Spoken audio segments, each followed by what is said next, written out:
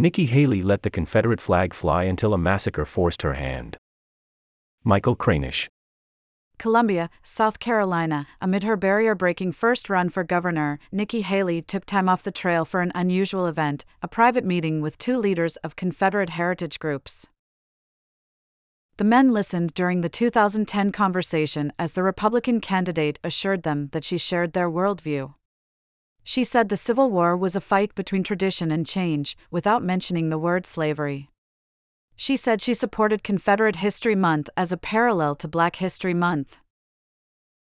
And, as the daughter of Indian immigrants, she suggested that her identity as a minority woman could help her take on the NAACP, which was leading a boycott of the state until the Confederate flag was taken off the State House grounds.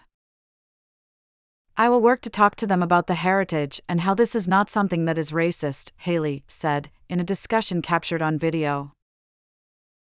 Haley's outreach to Confederate groups reflects a more complex backstory than she has previously acknowledged about her most famous act, signing legislation 5 years later that removed the Confederate flag from the State House grounds in the wake of a racist massacre at a black church in Charleston. As Haley rose from governor to UN ambassador under President Donald Trump, she often portrayed the decision as the culmination of her work to move South Carolina beyond its history of secession, enslavement, and segregation. The reason she didn't try to take down the flag sooner, Haley claimed in her 2019 memoir, was because members of both parties had pushed back against the idea, adding that even many African American Democrats were privately opposed to the idea of reopening the flag debate. Yet a Washington Post review of Haley's actions in the 5 years before the massacre found that she repeatedly dismissed efforts to remove the flag, mollified Confederate heritage groups whose influence remained a powerful force, and did not hold substantive discussions with black leaders who wanted to remove the flag. Months before the mass killing that changed her position, her re-election campaign had called a proposal by her Democratic opponent to remove the flag desperate and irresponsible. Her actions in South Carolina illuminate how she has carefully tailored her approach to race depending on the audience. At times, she has invoked her reaction to the Charleston massacre to take on other Republicans, as she did when criticizing Trump for his claim that the deadly white supremacist rally in Charlottesville had included very fine people on both sides. But as she now runs in a GOP presidential primary fixated in part on critiques of a woke agenda to re-examine racial fault lines in America's history, her announcement video highlights her leadership after the 2015 Charleston massacre without any mention that she signed legislation to remove the Confederate flag from the State House grounds. Haley declined to comment and did not respond directly to a detailed list of questions from the Post, including a request that she provide the names of black legislators who opposed reopening the debate over the Confederate flag. In a statement, Haley campaign spokesperson Cheney Denton said that there was little appetite in either political party to take action on the flag, but that Haley did her best to hold the state together after a white man killed 9 black parishioners at a Charleston church. In the wake of the murders, there was nothing inevitable about the flag's removal, Denton said, and without Governor Haley's leadership, that would not have happened. That is a fact that was recognized by many across the political spectrum. It appears some people want to rewrite history because they don't agree with her running for president. Black legislators said Haley deserves credit for eventually embracing the call to remove the flag, and many said that they have no reason to doubt Haley's assertion that she played a role in persuading some wavering legislators to support the move. But those who spent years fighting to remove the Confederate flag under Haley's governorship also say that her accounts obscure her long history of dismissing removal efforts until after the mass shooting by an avowed white supremacist who embraced the flag. When she had a chance to do it prior to the deaths of those 9 people, she never, ever offered to bring us together to make a change, said James Gallman, a past president of the South Carolina NAACP. Critics particularly bristle at Haley's claim that unnamed black legislators had also resisted removing the flag before the massacre. That sounds like, she is saying, my cover is that I didn't do it because even the black legislators did not want it done, said State Senator Darrell Jackson, D., a black descendant of enslaved South Carolinians who helped broker a compromise in 2000 that moved the flag from atop the dome to the State House lawn. In fact, Jackson said in an interview at his office overlooking the State House, no black Democratic legislator believed that we were happy with this flag being there forever. A bitter history of racism formed the backdrop of Haley's upbringing in the tiny South Carolina town of Bamberg. In 1897, a path-breaking black woman, Elizabeth Evelyn Wright, opened the only high school for black people. After other schools she opened were burned down by white supremacists. That became a historically black institution known today as Voorhees University. In 1969, that college hired Haley's father, an immigrant from India named Ajit Singh Randhawa, who taught biology there until 1997, according to the institution. By the time Haley went to elementary school, she has said, she saw how discrimination still affected her and others in a county that was less than 1% Asian in the most recent census. One day, Haley later wrote, sides were being chosen for kickball, and children split into groups of blacks and whites. I'm neither, Haley responded, according to her memoir. I'm brown. Haley's goal, as she later put it, was that I just wanted to fit in. She later found she fit within the ideology of the Republican Party, and in South Carolina, the Confederate flag was a central part of political life. The flag had flown atop the State House since 1961, when it was raised as a symbol of defiance of the civil rights movement. Even as public sentiment later shifted, with increasing numbers of white people joining black leaders and marching against the Confederate flag, the state Republican Party remained steadfast. Republican Governor David Beasley bucked his party by proposing the flag's removal, an unsuccessful effort that some partly blamed for his defeat in his 1998 re-election bid against a Democrat. Writing years later, Haley said Beasley's flag proposal was career-ending, a fate she had no interest in replicating. Racial tensions over the flag remained high when, in 2004, Haley was elected the first Indian American legislator in the state's House.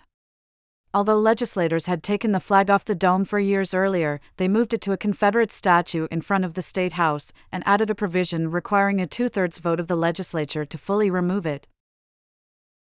As Haley announced a bid for governor in 2009, the flag's prominence remained a major issue, with the NAACP boycott costing South Carolina convention business and NCAA tournaments. If she had made the flag a central theme of her campaign, she wouldn't have won, said Rick Quinn Jr., a Republican former House Majority Leader who blamed his loss in 2004 on his support for moving the flag to the state House lawn. So as she campaigned for the primary, trailing in polls to two popular Republicans, U.S. Representative Gresham Barrett and Attorney General Henry McMaster, she first argued the flag was a moot point because two-thirds of the legislature would not vote to remove it.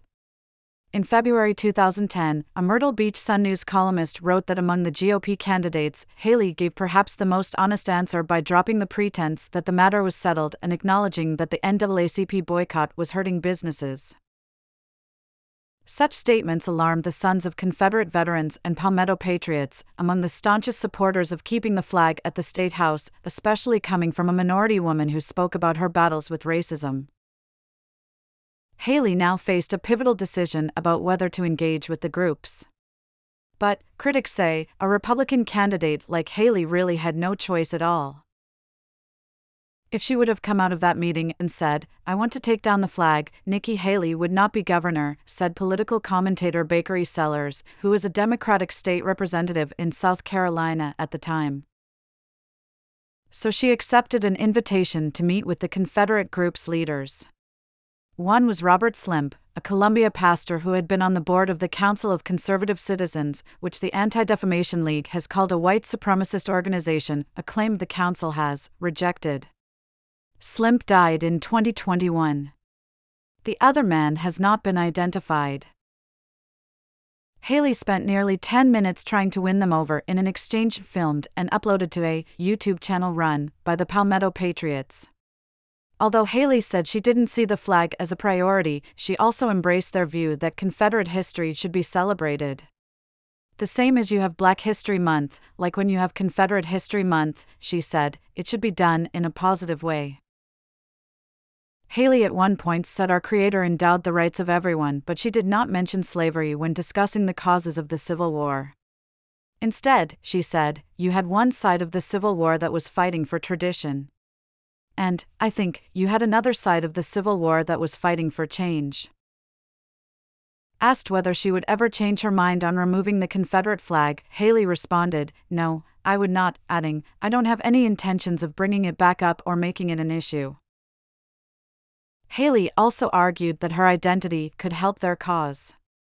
"I'm the perfect person to deal with the boycott because as a minority female, I'm going to talk to them and I'm going to go and let them know that every state has different conditions and every state has certain things that they hold as part of their heritage." Haley did not respond to a question from the Post about whether she followed through and met with NAACP officials during the campaign. 3 former NAACP officials interviewed by the Post said they have no recollection of Haley coming to talk to representatives of the group, although it is possible she talked to others associated with the group. "To my understanding, no, and I think I would have known about that," said the Reverend Joe Darby, who was first vice president of the Charleston branch of the NAACP during Haley's 2010 campaign. "Had Haley met with him," Darby said, "we would have explained why it was racist and why it was an insult to many of those who pay her salary with tax money in South Carolina." Her meeting with the Confederate groups, first reported in 2010 by the Wall Street Journal, garnered little notice during the campaign. The story was published just before she surged to win the Republican primary and then defeated Democratic State Senator Vincent Shaheen, who did not campaign on removing the flag. Jackson, the state senator, said he was dismayed that someone with Haley's life experiences would engage with Confederate groups. "The thing that upset me most is that I was familiar with her background, a woman of color, someone who, by her own account, had been discriminated against as a child, and had a father who worked for a historically black college," Jackson said. As she moved into the governor's office, Haley faced new pressure from both sides. As the NAACP boycott continued, she was also visited by a leader of the Sons of Confederate Veterans who had not participated in the 2010 interview. "She promised me that she would not interfere with the Confederate flag on the State House grounds," said Mark Simpson, the group's former South Carolina division commander. "I said, 'Can I tell that to my men?' And she said, 'Yes,' and I did." As she sought re-election in 2014, her opponent was once again Shaheen, who this time decided to make removing the Confederate flag a centerpiece of his campaign, a proposal that Haley's campaign in response called desperate and irresponsible. Haley doubled down on her opposition to any change. In a debate, Haley reiterated what had become her standard line, saying that she had not had one conversation with a single CEO about the Confederate flag. She said the state's image had been repaired because you elected the first Indian American female governor. Haley's national profile hit a new peak after her re-election, with her success as a minority woman at the helm of a Southern conservative state prompting early talk of a presidential run. But even as she embraced her signature call that it's a great day in South Carolina, racial tensions simmered and soon would test her in politically perilous ways. Shortly after beginning her second term, Haley faced an escalating crisis after a bystander's video showed a white police officer fatally shooting an unarmed black man, Walter Scott, who was fleeing on foot in North Charleston. The video contradicted the officer's claim that he fired 8 shots because he feared for his life. Haley was pushed to take action by Clementa Pinckney, a black state senator who was calling for all South Carolina police officers to use body cameras. Haley embraced the Democrats' plan, signing the legislation on June 10, 2015, earning bipartisan plaudits for making South Carolina the first with a statewide policy. But Pinckney was also a leading advocate on another issue that put him in conflict with Haley, calling for the Confederate flag to be removed from the grounds of the State House. Pinckney stood with the NAACP, he stood with many in the black faith community, he stood with Shaheen, that the flag should come down, said Antoine Seawright, a political advisor to Pinckney and other members of the South Carolina Senate Democratic Caucus. 1 week after the body camera bill was signed, Pinckney, 41, attended a legislative hearing. Then he drove to his job as pastor at Emmanuel African Methodist Episcopal Church in Charleston. That same day, June 17, 2015, 21-year-old Dylan Roof also drove to Charleston. He was armed for a massacre against black people, hoping to start a new race war. Roof had searched the internet for information about what he later called black-on-white crime and came across the website of the Council of Conservative Citizens, the group whose board members had included Slimp, the leader Haley had met with 5 years earlier. A spokesman for the council in 2015 categorically condemned Roof's actions and said the group had no direct contact or knowledge of him. Haley did not respond to questions about her familiarity with Slimp before the 2010 meeting. Roof later posted a screed in which he wrote that after his online searching, "I have never been the same since that day." Along with the missive, Roof posted a photo of himself brandishing the Confederate flag and a gun. On that June day, Roof parked by the church, walked inside and spent an hour listening to Pinckney teach a Bible class.